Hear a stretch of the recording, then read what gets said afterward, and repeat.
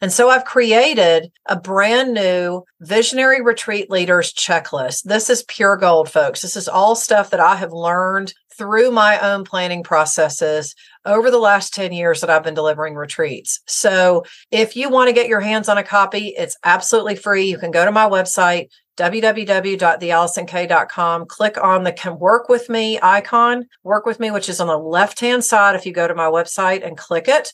And you start scrolling down the page and there'll be a pop-up window that will appear. And you can just put your email address in and we'll be glad to send it to you. So make sure you take advantage of this. This is an amazing free offer. This is worth its weight in gold. And quite honestly, I see a lot of people charging a lot of money for the stuff that I'm just giving to you for free. So go get your hands on it. I would love to get your feedback, see what you think, but definitely take it as a free gift from me because I really believe in over delivering and oversharing. And I just want you to be able to have it so that you can start using it and planning your own retreats and events. So take advantage. I would love to hear what you think. Welcome to the Ultimate Journey of Self-Care. I am Allison Katzkowski, your host. Thank you so much for tuning in to check out exactly what we're talking about. Self-care means so many things to people. It's one of the reasons I decided to start this show. And you'll hear self-care discussed from a number of different angles in this space. I am grateful to have you with me, and I hope you get a lot out of what I'm going to share with you today.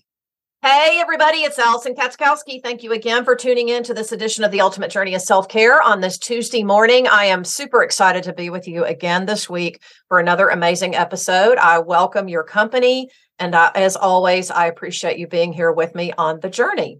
Today, I'm super excited about my guest. Today, I have Brigitta H. with me. She is an international speaker. And she calls herself that she carries the torch for the Center of NLP Programming. We're going to be talking about communication and how all that should be center and not just how you prioritize yourself, but how you kind of set the path for your life in general. Thank you so much for joining me today. Yeah, thank you for having me, Allison. I'm excited. Fantastic. Awesome. So I'd love for you just to introduce yourself to my audience first, kind of just tell them a little bit about you and your background and how you got to be doing this amazing work that you're doing today. Oh gosh, where do I start? So Brigitta Hoeferle, not a English sounding name because that's not what I am. I'm originally from Germany, moved to the United States almost 20 years now to build a Montessori school. And I love building businesses. I got really good at building them and selling them. And out of that, I was invited to speak on stages around the world to spread my knowledge, to spread my wisdom.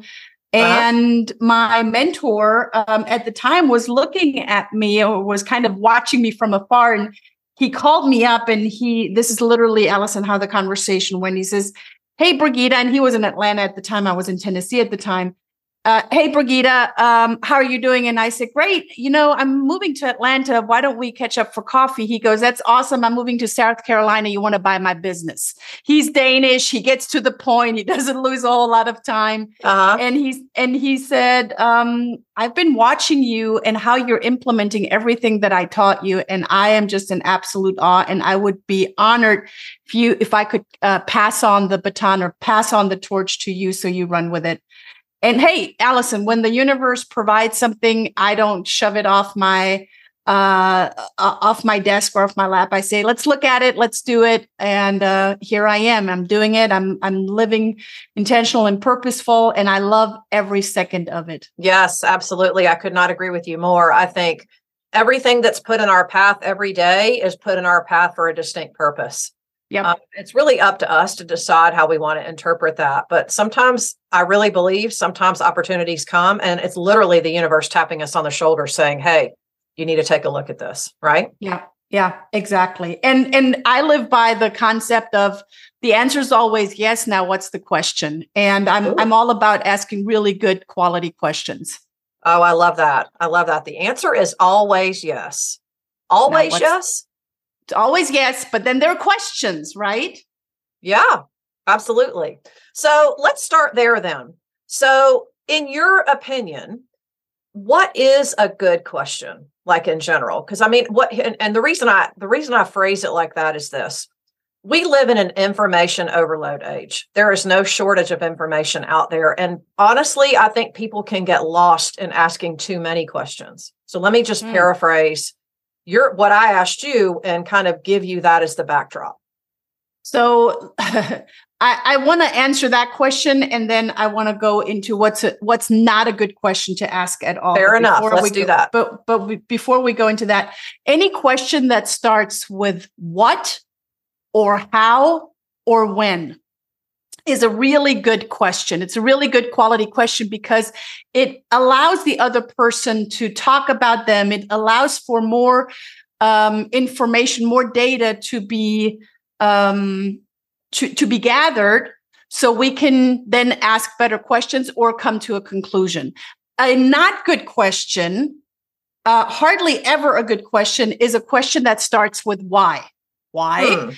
Because when you ask someone, I'll give you a really good example, Allison. This morning, I have a Monday morning kickstart call with my team, with my group of people, and the question came up, hey, how do I reframe when someone says, and they constantly apologize for, oh, I'm so sorry. I'm sorry I did that. I'm sorry I did do this. And they constantly apologize for something that really doesn't need an apology. It's an habitual saying, I'm sorry. I'm pretty sure. Right. It's a habit, I think. Yeah, it's a habit, right? It has nothing to do with an apology or sorrow. It has everything to do with a habit that they've created of saying that. Yes, agree. And we open it up to the group, and everyone gets to have to voice their opinion or their thoughts. And then when it was my time to speak and kind of wrap that up, was, well, rather than reframing it for them how they can say it better, how about you ask them, what are you apologizing for? For what purpose are you apologizing? Because when you ask that kind of question, that person then becomes aware of, well, actually, that's a really good question. What am I apologizing for?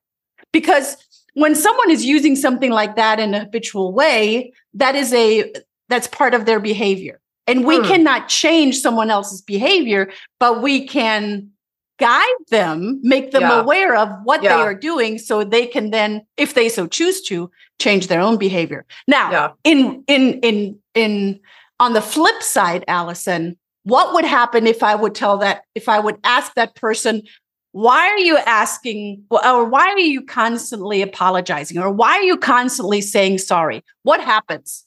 Immediate defense mechanism, right? The person feels absolutely. like, I'm with my back against the wall. Shoot, what do I do now? And then they go into, there's no data. There's no awareness. It's just defense. Yeah. And nothing really happens when someone goes into defense. Yeah. Well, and I love how you framed that, because I do think that it's a habit for people to apologize. When someone comes to me and look, there's nothing wrong with apologizing if it's necessary and warranted, right? For sure. But when I'm around people and one of the first things out of their mouth is, "Oh my God, I'm so sorry," my first instinct is like, first of all, what happened that makes you think you have to apologize, right? And two, what's really going on here? It automatically makes me think that there's something else going on that either I'm not aware of, or that it's really more to do with them than it is with me. Oh, for sure. It has to do everything with them, right? That's the whole premise of communication. It gives you more information about the sender of that message. Yes, absolutely. I would agree with that. Do you think, just on this apology thing, and then we'll change the subject, do you think on the heels of somebody who just chronically apologizes or whatever, I personally, I think in my experience, that I think their intentions are probably good, but it's often coming from a place that they feel like they either have missed something, or they feel like they're not enough, or they feel like somewhere along the line they've done something wrong. Yeah, and I'm not a mind reader, and I think it's from person to person, it's different, and it is definitely a modeled behavior. Yeah. It is probably a modeled behavior of mom said that you need to apologize because you're just too much. You're just you're too out there. You're too this, or on the flip side, you're not enough. You're not this, you're not that. Mm-hmm. So whatever it is, I got to apologize first as a premise or as a precursor. So then I can have because everyone wants to be heard and seen and understood. Yeah, it's a basic human need, right? Exactly. Yeah. That's exactly it. So they have learned through modeled behavior that, I need to apologize because it's something that mom or dad or someone, teacher, religious leader, thought leader, whoever, told them that they're either not enough or they're just too much. Yeah, totally. So let's pivot for just a minute then, because what I hear from a lot of people, since I'm in the health and fitness space, obviously, and what I hear from a lot of people as far as their belief system goes as to why they have trouble prioritizing themselves. And I don't necessarily think it's conscious with everybody, but I just think that people have their stories as to why things won't work.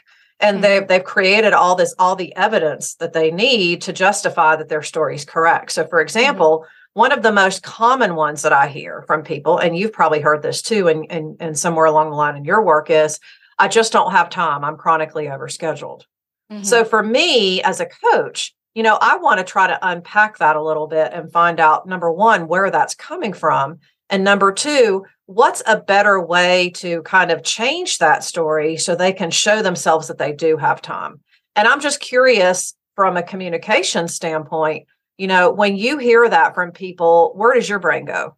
Yeah, I go in a similar direction because a belief is we feel certain about something. That is a belief. Yeah. And what's a thought that we've thought enough that it feels like a fact to us too, right? It is either a thought that we have so vividly thought so many times over and over and over, and a thought is a piece of evidence, or we've actually experienced it somehow, or we have seen it and made it our own experience. Yeah. Very good. Yes. So at the end, as humans, we are constantly gathering data and evidence that will feed that belief. May it be a supportive or not supportive belief. Mm-hmm. Yes. So, and when I train and certify coaches, we go into this one question. This is one of my favorite coaching questions. When did you decide that you don't fill in the blank, have enough time? Because at one point, there's a conscious decision, probably not made in their conscious mind, but there's a decision that I don't have enough time. Yeah. Or I make time rather to sit, 30 minutes in a Starbucks line than go to the gym for 30 minutes. Right. There's a decision. And when we can ask that, again, it's about quality questions. When did you decide that you don't have time? When did you decide that prioritizing Starbucks over the gym, to use this example, is more important? When did you decide that? And then shut up. Because the most beautiful thing as a coach is when you ask a really good quality question and then shut up. Because then the wheels are starting to turn in the person. I made a decision, didn't I? That's interesting. Well, when did I decide that? And they're starting to look for evidence. Yeah. And when they find their own evidence, then you can start to find counter evidence. Yeah. So how would you define counter evidence then? So if the evidence is I don't have time because, I need to pick up the kids from school, I need to fill out this form, I need to go to the bank, I need to do this for my job, I need to do this for my business, and they have all of this evidence, ask them what can they, because we're vessels, right? Totally. Brigitta in 24 hours in a day, that is one vessel. So if I am to carve out time to go to the gym or to take a piece of self-care to get a massage or whatever, something out of that vessel needs to give. Mm-hmm. So let's list out all of the things that you do in a day and which of those things are busy work and which of those things are actually productivity, meaning they get you to your well-formed outcome to your desired outcome. Then out of those things that you have in such a busy day, what can you give to make time for yourself?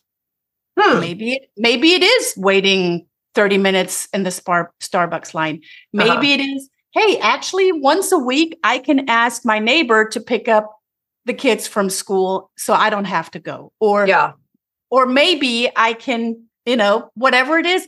And when you do that often enough, and, being in the health and fitness industry, you know this better than anyone, it takes about 90 days to create a new habit.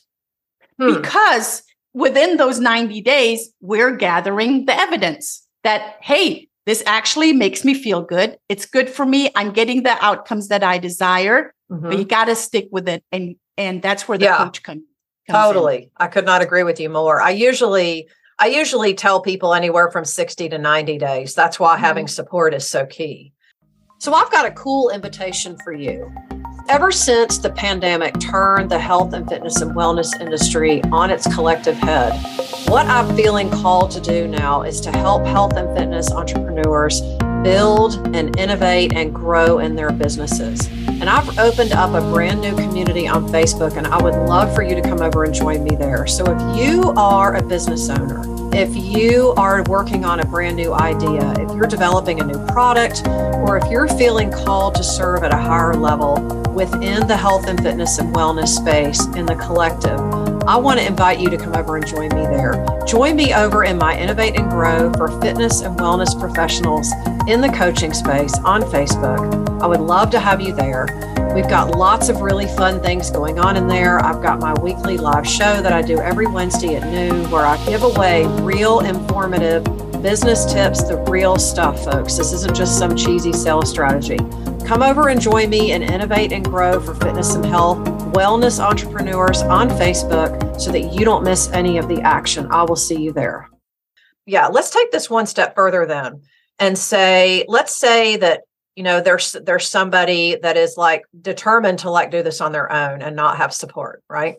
So let's say over that 60 to 90 day window to create a new way of, creating new evidence, to use your word, what are some really good quality questions, okay, that someone could really challenge themselves with? Let's say they're determined to do this on their own, and, they just need some quality questions that they can ask. I'm not suggesting that that's the best approach, but there are plenty of people out there that really believe they can do this by themselves. Well, yeah. Okay. Right? So let's just go with that example. Let's just play devil's advocate, and then we'll bring it back. Right? Yeah. Okay. So first of all, if someone says, okay, I'm going to do this, say, let's just make an example because it makes it more totally visible and tangible. Within the next 60 days, so it is the beginning of April now, just as an example, by the end of May, I will have gone to the gym 3 times a week, and I will have released 10 pounds. Let's make it really simple. Okay. Right? Okay. So you set something in the future. So by the end of May has what? January, February, March, April, May. May has 31 days. So by May 31st, I have released 10 pounds and I've gone to the gym 3 times a week. You write that down. Right. And then you write down, in order for me to go 3 times a week to the gym to release the 10 pounds, what would be the detriment? So that's a good question. What would be the detriment of me deciding to not go to the gym? Ooh, that's a good question. No, it is a good one. So the detriment is to really plug into the pain. How painful is it going to be for yourself when you decide not to go? And the word here is also decide, because you make a conscious decision. Even if you allow things to get in the way, then I had to do that, and then the dog got sick, and then the child fell, and then all sorts of things. Yes, and did you make time for yourself? So what is the detriment of you not following up on what you said you're going to do for yourself? Right. Well, right. I'm not going to release the 10 pounds. I'm not going to feel good about myself. Yeah, it's not important enough. All of those other things are more important. That's typically what I hear from people. Well, I've just got all these other things that I've got to get done first. It's almost like they've got to tell themselves, I got to get ready to get ready. Right. Yeah. And then they kind of just shuffle around the threshold and never get started. Right, exactly. Right. That's where an accountability partner comes in. Totally. Absolutely. I could not agree more. I'm always of the mind that accountability and support is key when you're making any change. Yes, absolutely. Because we're humans, I could go, I've gone to the gym for, good 20 plus years. I could go to the gym every day by myself. Am I going to push myself the same as if I am being, held accountable and being pushed with knowledge by my personal trainer? Heck no. Yeah. Humans, we like to stay comfortable. Totally. That happens we get good at what we do mind. Often, right? Yeah. That's one of the things I always like to say. That happens in our physical mind and that in our physical body, and that happens in our psychological mind. Absolutely. Absolutely. Could not agree more. We tend to just keep circulating in the same programs. So then the next question would be, once you filled out the detriment to you, when you decide not to do it, what are 3 things that need to be in place every single day that you want to do the self-care that need to happen? So write down 3 things that need to happen. Well, I need to carve out time. I need to make sure that the kids are taken care of. I need to make sure whatever it is. So write that down. And then ask yourself, what are 3 things that will get in the way that I decide to not let get in the way? So when you're becoming aware of these are the things that can get in the way, I can actually have a plan B and be prepared for that, to not allow that to be an excuse. Yeah. So really, but what you're saying then is, let's make ourselves aware of what the potential limitations and conflicts could be. Let's go ahead and just put that out there so that we're not ignoring it. But at the same time, let's be intentional about the things that we need to be directing our focus to. So in other words, we're not hiding from it and pretending it doesn't exist, but at the same time, we're saying, these are all things that I'm going to be super intentional about if I'm going to make this happen. Correct. Yeah. And then how are you celebrating? How are you anchoring in the feeling of completion once you have done 3 days in a week? Funny thing is, Allison, I had a client in one of my courses the other day, and he said, well, I will celebrate before I actually go to the gym. So I will eat the dessert before I go to the gym. I will reward myself before I do the task. And I said, so then are you going to the gym? And he's like, well, actually I'm not. Yeah. Yeah. And then I had him go through exactly what I just, shared with you on the questions. And within days, he decided, okay, the reward comes after, and the reward is not going to be dessert. The reward is taking a walk with my wife, connecting with family. That's going to be my reward. Yeah. And within days, you could see a difference in his body. Isn't that interesting? So by basically taking the power away from him to decide and just simply helping him reframe it, he's thinking of it in a much bigger, more powerful way, which really is going to motivate him more, hopefully, right? Yeah. And I didn't tell him to do squat. I just asked him. Isn't that interesting? So that's like the power of suggestion, right? Correct. Yeah, I love it. But who suggested it? Yeah, right. He did. He did, though. Yeah, because there's no resistance to your own suggestion. Yeah. Well, that's a mic drop moment right there. I feel like, part of our job as coaches is to help people choose the best outcomes and really empower them when they decide what that outcome is. It's our job to just hold space for them and help them find that right choice. That's right. Yeah. So in general, then, what are some really good things you pretty much already alluded to this at the beginning of our conversation, but I'm just curious if we can go just a little bit deeper before we wrap up. What are some like red flags as far as questions go that we might hear other people ask us, or that we might be inclined to ask people when we're not sure? I mean, you already alluded to starting with the why, but I'm just wondering if there are any other like signature or trademark phrases that you would recommend. Yeah, it's not necessarily the words, because if we look at communication as a whole, there's the words, or the word catalog that we use. Right. There's the tonality, and there's the body language. So I think a red flag would be the tonality of how someone asks a question. Yeah. Good point. Right. You can ask the same question in a very caring way, even if you're not asking why, or you can ask it in a very passive aggressive way. Totally. So yeah. Be mindful of how, in which tonality you are asking the question. Oh yeah, that's a good one. And then when the other person can see you, is your communication, the way that you are asking, is it congruent? And by that, I mean, is your body language, or your facial features, and the words that you're asking, and the tonality, are they all in alignment? Do they all say the same thing? Yeah. Well, I love that you brought that up, because I do feel like there's a lot of misinterpretation going on in the world today, strictly because of what you just described. I feel like then when somebody's body language doesn't really match what they're saying, depending on what type of learning style somebody has, or even just just just even not thinking about that. I think it's very easy to misinterpret when simple things like this aren't taken into consideration.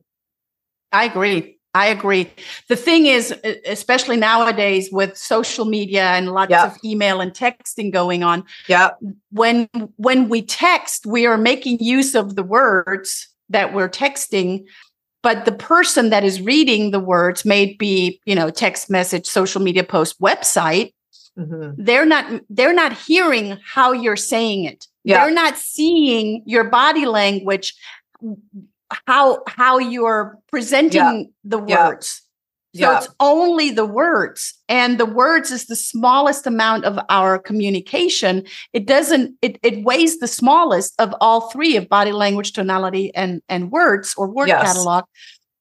And to put more fuel on the fire, when someone reads, say, I text you something, and you read it, and you're, really ticked off about something completely different that is not related to us at all, you're bringing in your mindset and your tonality in what you're reading in my text message. Yeah. Well, and honestly, it has nothing to do with me. Right. And honestly, a text message can be very misconstrued. But a lot of people do. Right. But a lot of people do default to emailing and texting, especially if it's something that they're not comfortable verbalizing. Yeah. I love that you said that. And I tell my children, who are 17 and 20, almost 21, if in doubt, just call them. Don't text. Yeah. Or at least send them a voice memo. Then they can at least hear you and hear the words that you're speaking. Yeah. No, I could not agree with you more. It's like, that's just one of it. I can almost sense it immediately when I get a message from somebody. I'm like, they really don't want to say that out loud. That's why they're putting it in writing. Right. Yeah. So let's say someone out there is listening. This is all just pure gold. I think there's so many takeaways here for people listening. I really do think that, if we really honestly look at our communication, I think we can avoid a lot of potential conflicts down the road if we're really intentional about it. So I really applaud the work that you're doing. Let's say someone, well, I know there are obviously people out there listening, but I'm betting that there are people out there listening to this and thinking, this is really good. This is stuff I know I need to get better at. What advice would you give them on how to get started today? Okay, so I would advise you on these 6 steps. First of all, these are all questions to you, and you can write them down. What is your outcome? What are you aiming for? Which intentional action are you willing to take? What is your internal state or your mindset around this? How flexible are you in your behavior? Ooh, that's a good one. How are you operating in terms of excellence. Now I'm saying excellence and not perfectionism, because perfectionism, don't even get me started on that. Oh, so I agree with you. Yeah. Let me rephrase it to this. Okay. How are you always doing the best that you possibly can? Yeah. Yeah. Like that. How are you always doing the best that you possibly can? That makes it even easier. And then the last question is, what other resources do you need to get started now? So really what you're really challenging my listeners to do is to really sit and take inventory of themselves and to, basically what we've been talking about this whole time is we're really empowering people to make their own decision, but we're empowering them to make the right decision for them. Yeah, because we have learned over time and been programmed to look at all the things that are not working and finding evidence why they're not working. And that keeps us stuck. Yeah, right. Just keeps us repeating the same things over and over but that really at the end of the day are not serving us. Exactly. Yeah, love it. This has been so amazing. I just always love having the simple things that we could just dissect even more, because I'm a firm believer in the basics, and really everything that we've talked about are really at the heart of good communication. Where can people find you? Really easy. Simply go to Center, CENTER of NLP, Neurolinguistic Programming, NLP, Center of NLP, or even easier, if you know how to write my name, just Google my name, Brigitta, Brigitta, Hoeferle, Hoeferle. When you Google my name, I can truly say there's only one Brigitta Hoeferle in the World Wide Web. You will find me. I somehow I believe that. If I Googled your name, you're probably the only one, right? Yep. Look, my last name is like that, Katzkowski. I always say, I promise I'm the only one on your list, but I have to spell my name, right? That's right. Yeah. The spelling just Brigitta Hoeferle or Center of NLP, which makes it even simpler. Fantastic. And I'm assuming you're on, your social media, like you're on in LinkedIn, Facebook, all stuff like that. Okay. Yeah. And it's all Brigitta Hoeferle or all Center of NLP. So, so you keep it very simple. We keep it simple. Yeah. Love it. Love it. Thank you so much for making time to talk to me today. I really appreciate it. Allison, thanks for having me. Absolutely, of course. And folks out there listening, there's pure gold in this conversation. There are all kinds of amazing takeaways, things that I think that can be really helpful for you in questioning yourself, and more importantly, in your communication with other people and how you prioritize the decisions you make on how you do you. That's really what this show is all about. So I'm always open to having amazing guests that can help me reinforce that point. So this may be an episode that you just want to catalog and go back and listen to again. And on that note, if there's a friend or colleague that this episode might be helpful for, please absolutely fast forward the link to them as a free gift from me. You can go to my website at www.theallisonk.com and click on the podcast tab and just directly copy the link from there. Or if you would like, feel free to reach out to me, and someone on my team or myself will be glad to help you with that. If you're feeling inclined to leave us a review, please absolutely do that. And if you screenshot your review, you can send it to me and we will send you a free gift as a token of our appreciation, because I know how valuable your time is. And I'm just grateful that you choose to spend some of your time every week with me. Thank you so much for your support of me, of my message, and of the show. We're heard all over the world, and it's because of you that we are still here. We're coming up on our 4th birthday, and I just love having, the opportunity every week to be here and talk with you and interact with you and get to know you. Please absolutely know that you can go to my website at any time and just write to me. I do answer all of my emails. I don't have anyone on my team that does that for me. And I'm happy to learn more about you. If there's something that I'm talking about that really resonates with you, I always like to hear about that as well.